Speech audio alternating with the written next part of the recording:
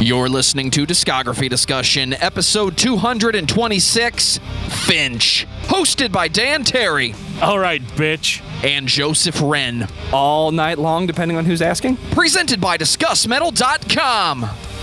And if you think bite marks and bloodstains are the signs of a well-designed doom arena, then you are ready for this episode of Discography Discussion. I am Joe. That is Dan. What is up, everybody? Welcome to another episode of Discography Discussion. My name is Dan, and with me tonight is Joe. How you doing tonight, Joe? Perfection through silence, indeed, my friend. Definitely some perfection through silence. That is absolutely true. I actually liked your joke that you made before we went on air. That it was the what was it? The secret to child having a child. The song "Perfection Through Silence." That's a metaphor for having children, right? It's however you want to look at it, man. Well, tonight we are talking about Finch. Finch is a band that I've actually been listening to for a long time. If you can dig up old enough pictures of End of Destiny practicing, I used to actually wear a Finch T-shirt whenever I was practicing or screaming my lungs out, or if you want to call that practicing. I did it a lot, and then I worked as a dishwasher at a local Ponderosa where I got a whole bunch of bleach stains on it, and it's weird with bleach stains what they look like whenever you try to wash them out. It was the closest thing to tie-dye Dan would ever wear. I didn't wear that shirt anymore after that. But I've been listening to Finch for quite a minute. Actually, I think it was Isla from Die Lucky that got me into Finch. Her and I had a very interesting relationship as far as music collecting and CD possession and things like that. Well, I ended up getting a burned copy of What It Is to Burn, and I think it was probably like 3 days later when I went to Best Buy and picked it up myself. And have not gone back. I've gone through that first record so many times that there were literally disc rot holes all over it, and ended up having to buy it yet again last year. I still pop the first album in from time to time. I haven't really kept up with the band. Apparently, that was a mistake because the last two albums were pretty good. But I remember Finch being an example of we can be more extreme, but not hardcore metalcore extreme. You could hear the tendencies of the day, the transitionary decisions in metal vocals and screaming, but then still having a little bit of an old school emo whine, but you weren't paying attention to that because the drums just sounded so intense and the guitars were so intense and the riffs. We're going to talk about that first album very shortly. My point being that this was a band you could play for your friends that wasn't quite emo when emo was fucking annoying. Yeah, I mean, I want to say I would have considered them to be, I used to call them a pop punk band with screaming, because that first record definitely has a lot of that kind of pop punk song structure to it. But then you had these really angry Glassjaw style vocals. And on What It Is to Burn, the album, there actually are vocals that are provided by Daryl of Glassjaw. So that kind of completes the picture. Before we get into all that, though, I would like to read a couple of comments from some previous episodes. I'm going to pull these actually from... First, I'm going to start with Facebook. This last week, as of the recording of this episode, we posted our interview with David Lipke, the filmmaker extraordinaire, who made basically from the ground up over the course of like 6 or 7 years, the Living Sacrifice, 30 Years of Sacrifice DVD. Okay, I shouldn't call it a DVD. Let's just call it a documentary. Calling it a DVD is something of a hot topic for some people right now. Hasn't it been released yet, or is it still digital only? It's not even digital only. Like if you didn't watch it when it premiered, you didn't watch it. That's unfortunate, and he talks about those challenges during the discussion. Needless to say, if you're a fan of Living Sacrifice, you need to be on the bandwagon to have that documentary released so that you can purchase it and watch it, because it is amazing. Talk about in depth.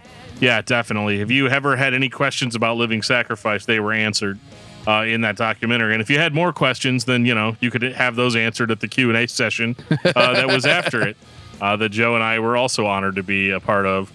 And, but yeah, underneath that, we got a comment from Carlos. Carlos says, Have you ever listened to Ayreon?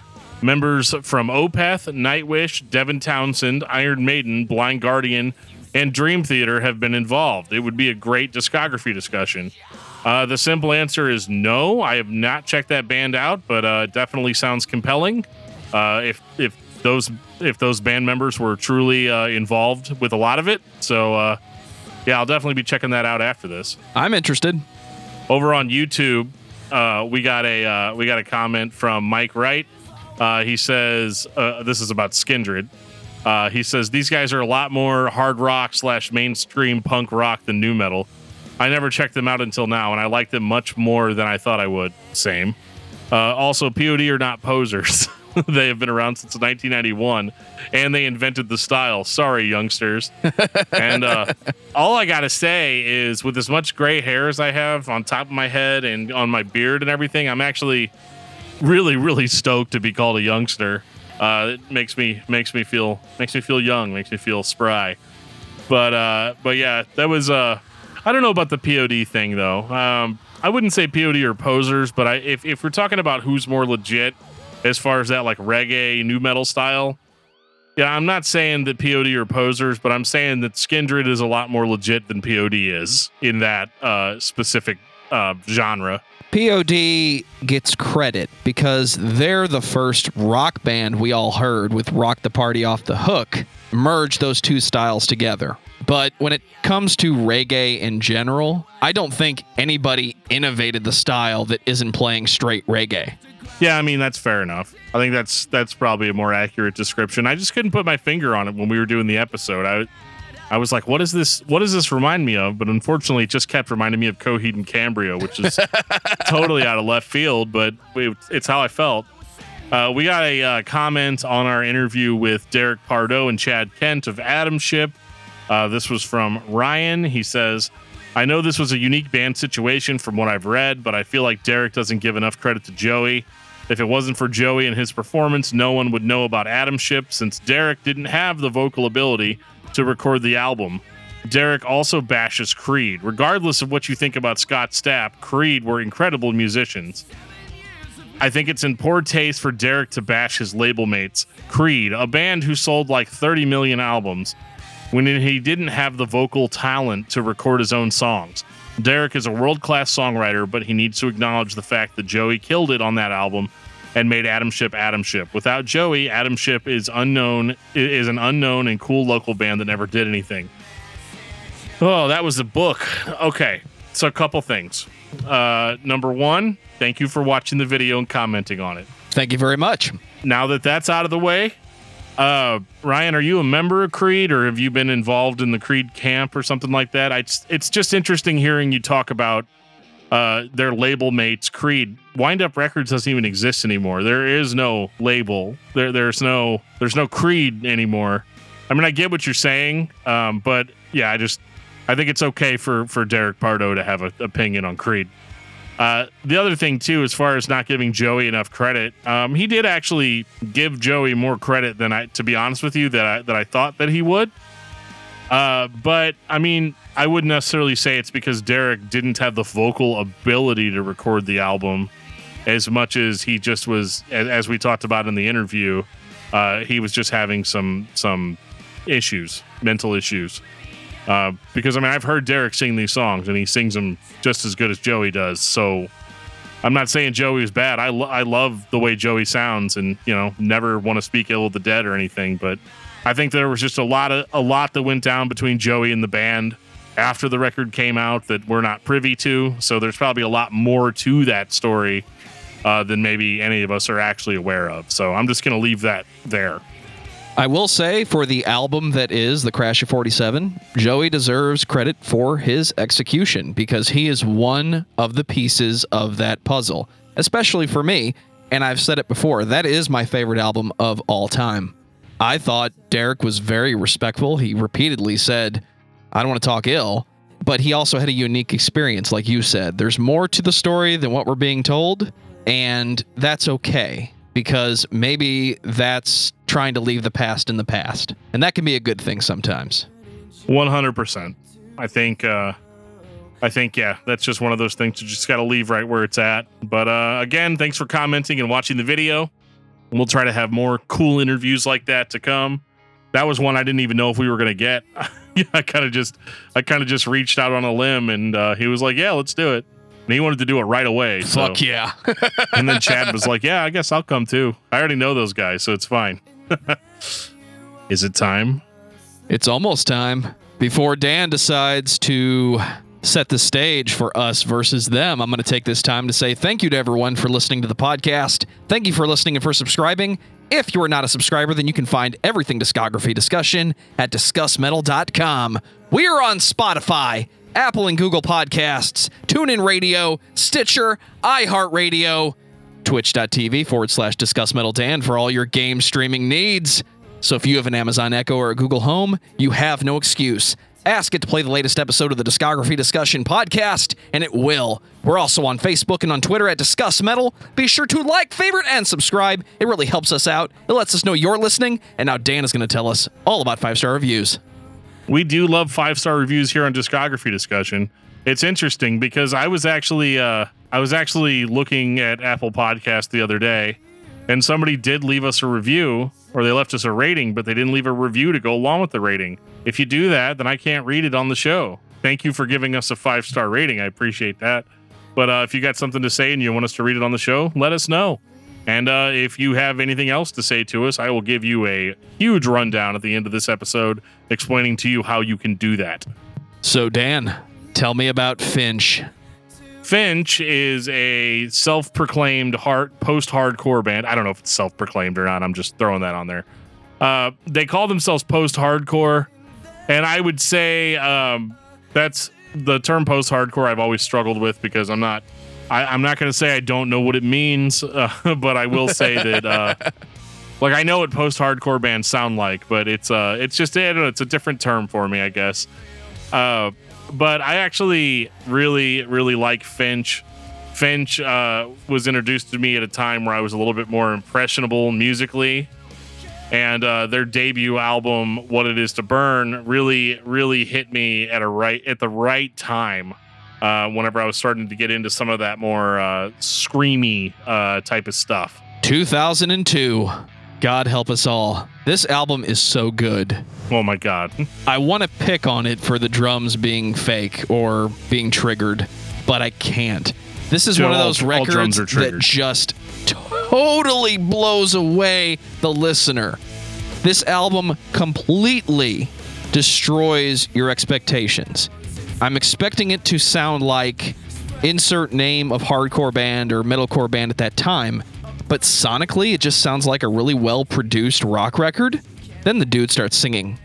It's interesting to me because, like I said a little bit earlier, I would have described this as pop punk. At least it would appeal to a pop punk fan. Like, if you're into bands like Story of the Year, you're probably going to dig Finch, like especially on this record. And I think one of the cool parts of it is that they are just one of those bands that is able to add more elements into a sound that you already like, you know, because everybody wants, everybody wants those melodic, driving riffs. You want kind of the subdued vocal that can go into like a higher pitch sort of thing. But what's interesting is, unlike a lot of bands like this, Finch really isn't overly whiny.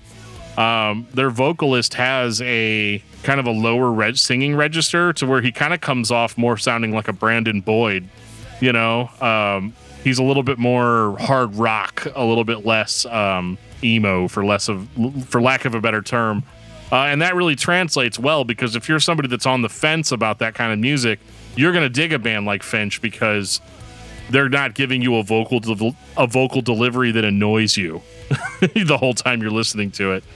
And so that's what attracted me initially. But then, oh my goodness, you get about 4 minutes into the first song and you're like, holy crap, like what just happened there at the end?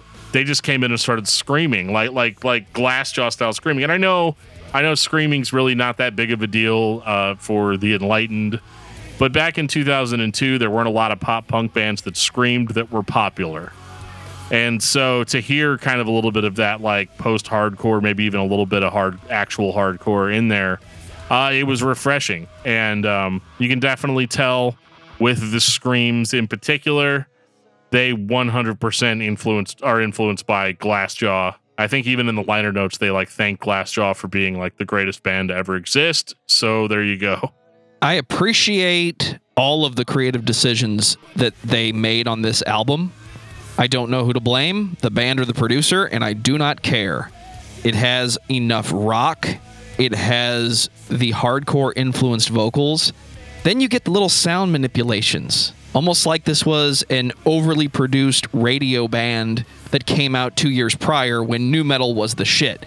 I feel and hear the leftovers of the nu metal sound, but the band wasn't forced into that mindset or that soundscape.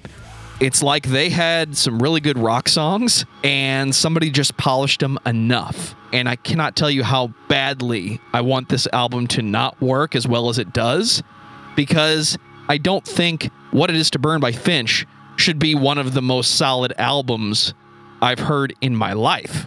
But it is. Start to finish, it doesn't fail.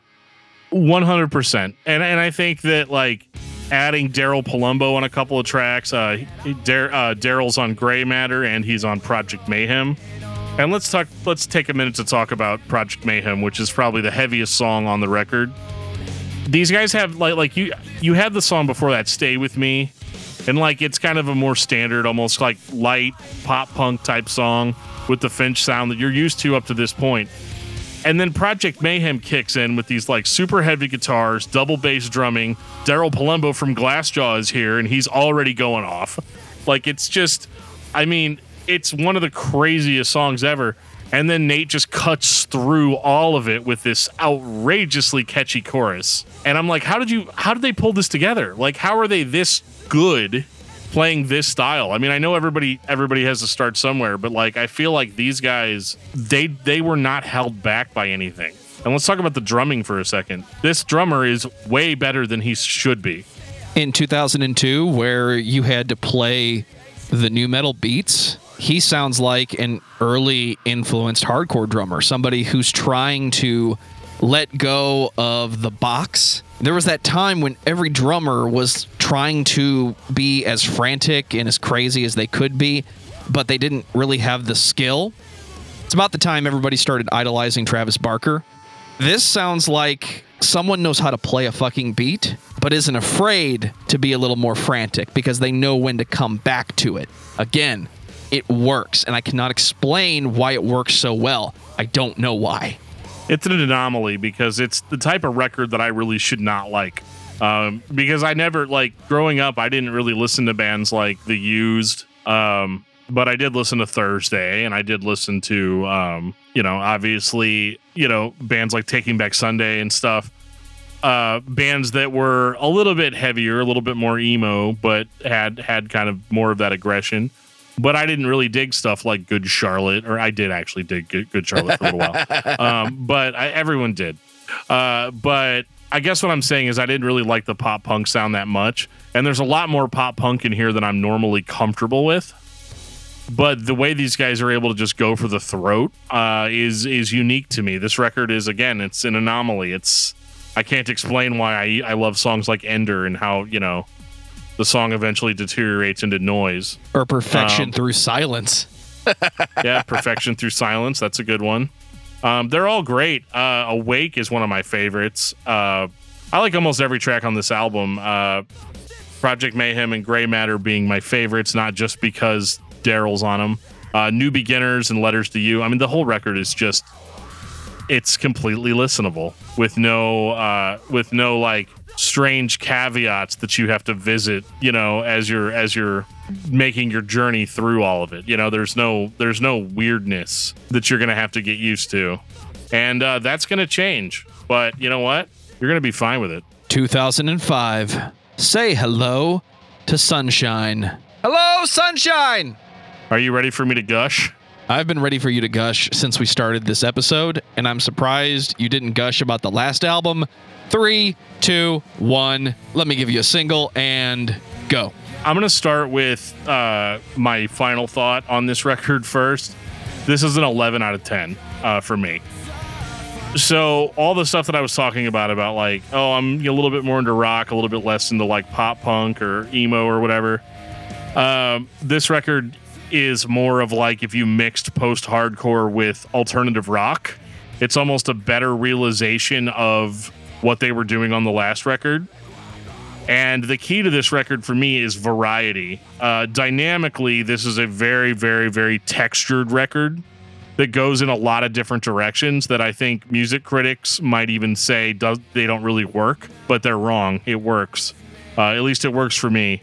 I do think that Nate sounds more like Brandon Boyd on this record than he did on the last one. He definitely does, dude.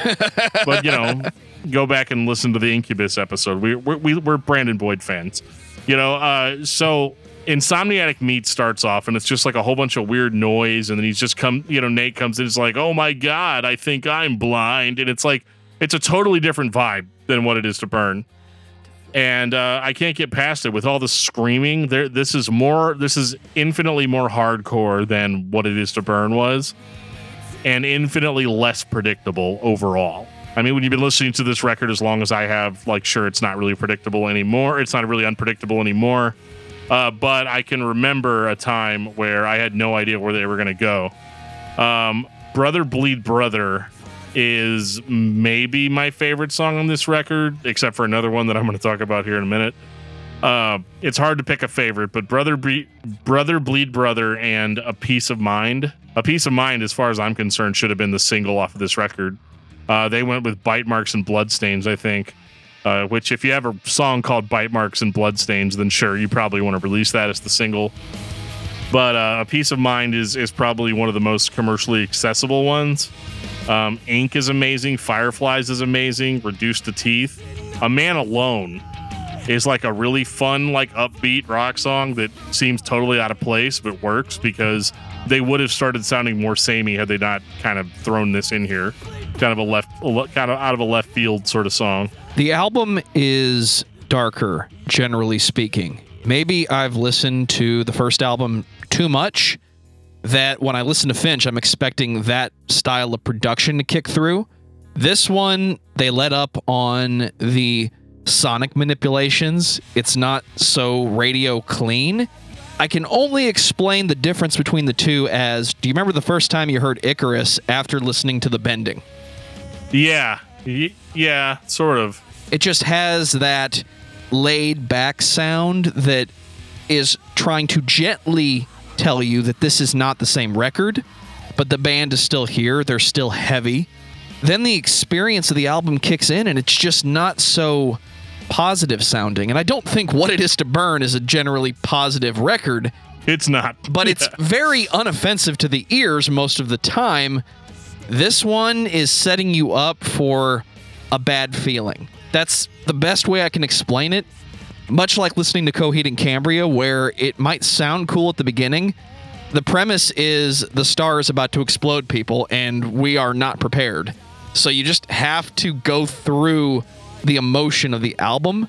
And I would say this is the more hardcore sounding album of the three. Little less hinged and much more trying to make the listener uncomfortable. And I think that one of my favorite things about reviewing music is I like records that challenge me, like as a reviewer, because, I know a lot of people accuse me of just listening to a record and giving it a thumbs up or a thumbs down.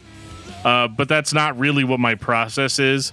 I will spend 3 or 4 listens to a record that I don't get, trying to find out what is good about it and what the angle is.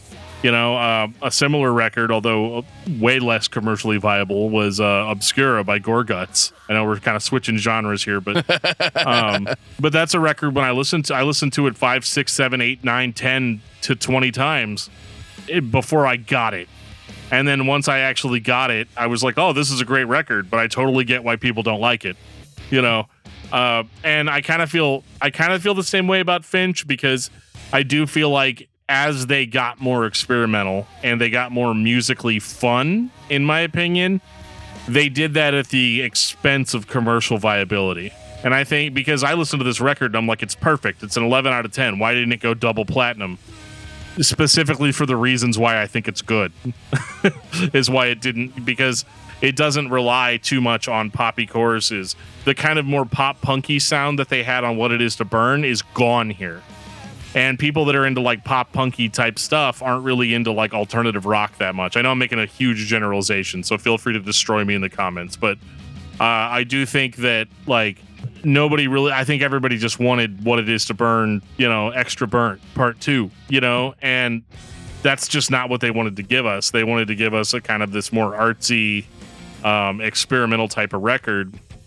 And I just can't get past how good it is and how well it plays. Normally, I would roll my eyes at an album that is 14 tracks long. Usually, I'm like, really, you couldn't have cut 2 or 3 of those, get a nice, good album length out of it. But this one, I wouldn't skip a single song. And I have to take a special moment out to talk about The Casket of Roderick Usher, which is I don't know what this is. I mean, in a general sense, it is the Project Mayhem of this record, right? It's the song that comes totally out of left field that you're not expecting. And you get about 10 seconds into this song and you're like, oh my God, am I listening to Finch or am I listening to The Chariot? They definitely give off that type of vibe. And it's probably the only Finch song. It's probably the heaviest Finch song ever released. And I don't even know how this one made the cut. Other than they just wanted it, and I wanted it too. I didn't know I wanted it, but then they gave it to me, and I wanted it. There's no discernible chorus. There's no discernible song structure. They just absolutely were like, you know what we like? We like crazy, heavy stuff like Converge.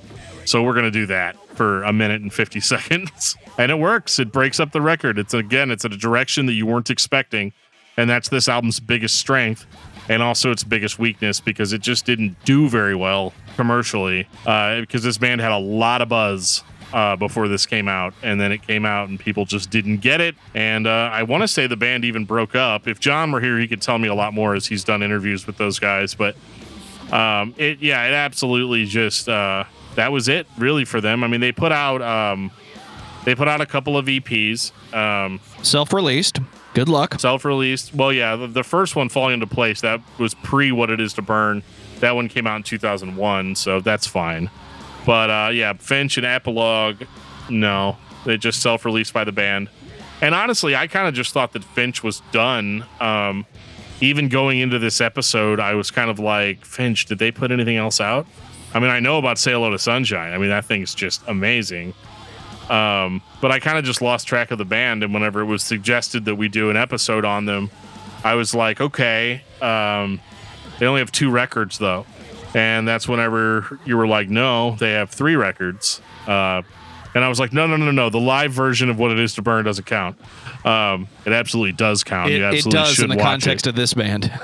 Yes, it's amazing. I have the DVD. I love it. Anyway, Back to Oblivion is, well, in theory, it came out in 2014, and with the exception of an acoustic album that they self-released a year later, this is it. And it's a little bit poppier, I think. I feel like this is the album they could have released back in 2005, and the radio would have picked it up in a second. 2014, it feels a little out of place to me. I agree that it has a little bit more of a lighter sound. It's certainly not gonna throw you into the floor like Say Hello to Sunshine. But at the same time, there were aspects of Finch that I did like that I didn't think were necessarily as present on Say Hello to Sunshine. A little bit more of their melodic kind of sad boy type songs are largely absent from Say Hello to Sunshine. But you had a lot of that on What It Is to Burn, so we're kind of getting the other half of the coin here. And I have to give the band credit that this many years later, I mean 9 years later, that they sound as consistently like Finch as they do. Nate's voice sounds almost the same, and usually what happens with bands like this when they come back after this many years, the vocalist sounds different, everything sounds different. But this is actually really, really solid. I mean, I think that Anywhere But Here was probably the first one that I really kind of latched onto. They're never going to blow me away with heaviness, I think, again. I don't even know if they're still active, if I'm being honest. But I really thought, like Joe said, this is one of the this is the record that they should have put out in 2005 instead of Say Hello to Sunshine. They had to have should have worked their way up to that. Easy for me to say in 2021. Here's what you guys should have done. Here's where you messed up. I don't think they messed up at all. I think this is a rock solid release. I don't love it as much as Say Hello to Sunshine, but I also don't love Ice Cream as much as I love Say Hello to Sunshine, right? So it's just one of those things. I like kind of the more subdued approach that they have here. There's a little bit of screaminess, a little bit of that Finch action that everybody likes. But at the same time, a lot of their defining elements are stripped away. You know, I think Joe said in the first album that they're just a rock band that's good at making really good rock songs, and all the other stuff was there too. In this one, this is more like they are stripped down to being the rock band, and it still works because when you're a good songwriter, you can continue to write good songs. That's water is wet. That's what I just said. Water is wet. Haven't heard that in a long time. The floor is indeed made of floor. So this album, I had not listened to it prior to this week. And I was a little surprised, but at the same time, I tried to put myself in the shoes of that fan who has been waiting for the new Finch album. And I don't think that fan is disappointed in this. I think it's very clearly not released in the early 2000s, and that is a perk. It sounds like the band got back together, wrote songs, and put out a new Finch album. No matter how much I want it to be What It Is to Burn again, it doesn't have to be because that album already exists. I can go listen to it. So now we're just writing cool rock songs. We're still doing some of our twangy guitar tricks, but generally speaking, it's controlled. And when you listen to the delivery of this band over the discography, it is controlled. Even when it's being chaotic, it's not being chaotic for the sake of being chaotic. There is a reason why the band does what they do at any given time. So now we have the descent. If the first album is the build-up and Say Hello to Sunshine is the pinnacle of chaos and insanity, now we're on our way down. Now it's just the rock. It's just the songs. It really is a good ending where the band doesn't even totally let up. They're still there. It's still Finch. It's just a new face for Finch. And it looks like they have their original drummer back on this one. So that's some of that groove that might have been missing on Say Hello to Sunshine. Even though I love that album, this one might be closer to the original product than what we're hearing, because it's not manipulated as much as that first album was. Yeah, it's really, really stripped down, which normally we say is a bad thing, but in this case, I think it really works. I think the instrumentation shines, really, really, really shines through on this record. And unfortunately, that's just kind of all we got from Finch. It's not entirely true. I mean, we got promises of a new album several times. The band has a bit of a rocky history, which I don't know personally and can't speak to. But I do think that it's just kind of one of those. It's just kind of one of those bands that had a lot of potential and for some reason just couldn't latch on the way that I think a lot of other bands latch on to the mainstream. I think they cared a little bit too much about their music to water it down, and they're just a band that we didn't deserve, because they're willing to do the right thing musically when a lot of bands aren't. They're okay with jumping into the formula and that being it. They did release a acoustic album.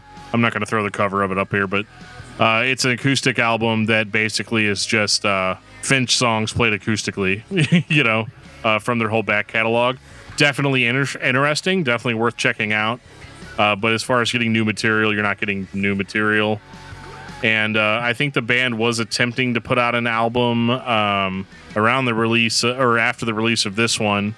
But the only thing that I think they managed to actually get out was the What It Is to Burn anniversary live show on DVD, which is really, really, really cool. CD and DVD, you can listen to the live version. I really, really like the show, and just makes me kind of ache a little bit that oh man, we should be into the 8th Finch album by now. But unfortunately, there just wasn't anything. I don't know the entire story. We could probably talk for another 40 minutes about why they broke up or why there were so many multiple attempts. But to be honest with you, I just don't know all those facts. So I'm not going to speak to them. Final thoughts on Finch. Dan. Finch is one of the best bands from this time period, especially like 2002, 2005 era. They came back in 2014 for a bit. Didn't latch on again then. But I can tell you that they are absolutely, to take a line out of Metal Jesus' book, they are a hidden gem of these types of bands. And I think that you should definitely check out Finch if you're looking for something that scratches that itch. But you're looking for something that might be a little bit different, something that might have a little bit more meaning behind just nostalgia. I think Finch is one of the best bands you haven't heard today. And if you have, hopefully you've heard all of their music, because they really do not fail. I'm not going to say they're the greatest band of all time. I'm not going to say they are below the line of what is enjoyable or what it is to burn. I will say that the band put out 3 solid rock records that lean enough into the hardcore and the popular music of the time that you'll find something there to appreciate if, like me, you could not stand the emo takeover that happened in the early 2000s. So on a different day, Dan might call Finch a gateway band. But today, they are just a solid rock band that you need to listen to, because 3 albums of near perfection, that's not an accident. That is an underappreciated band that you need to be listening to today. Dan, what's your album of the week? Well, I'd be remiss if I didn't say that I'm kidding. I won't pick the Crimson Corridor again. Instead, I'm going to pick Pyrrhic Victory by Zao, because I've been listening to that little 5-song EP. Yes, it's true. I do listen to EPs sometimes. For me, it's White Pony by the Deftones. Interesting thing about that, I just saw when I was in a record store today, I was actually at the Record Space, owned by Don Bastard, and he's got a whole bunch of copies of the White Pony, Black Pony, or it's like black. I don't remember what it's called exactly. It's a White Pony box set that has like a whole bunch of remixes of all the songs on it as well. Really cool. I could not afford it. Take us out, DFT. If you have been watching this podcast on YouTube or listening to it on your favorite podcasting app, and you've ever wondered how you can reach out to us, maybe give us band suggestions, tell us how we're doing, tell us what we're doing right, tell us what we're doing wrong, there's a lot of different ways you can do that. You can obviously follow us on Facebook at facebook.com/discography discussion. You can tweet at us at Discuss Metal. You can join it. You can also find us on Instagram at Discuss Metal, or me on Instagram at DiscussMetalDan. You can send us an email at danandjoeshow@gmail.com. And I mean, there's just so many different ways you can reach out to us. You can join our Discord server. That thing's been pumping lately, to the point where, again, I had to turn notifications off again, because now we're talking about movies and video games and all kinds of things in there in addition to music. So there'll be a link in the show notes that'll take you to our Discord server. And if you want to get some sweet Discography Discussion merch, there's also a link to our Teespring store. Awesome Discography Discussion. Yeah, I can't even say the name of my own podcast. There's Discography Discussion printed t-shirts, socks, cell phone cases, all made on demand. And our logo is awesome on those black t-shirts. We will have a new logo soon, so if you want to get on the train for having the old one, make sure you get that while we still offer it. And on that note, this has been episode 226 of Discography Discussion. Thank you for listening. You can like us on Facebook and follow us on Twitter at Discuss Metal. Subscribe to our podcast everywhere you listen to podcasts, including Google Play, Apple Podcasts, and Stitcher.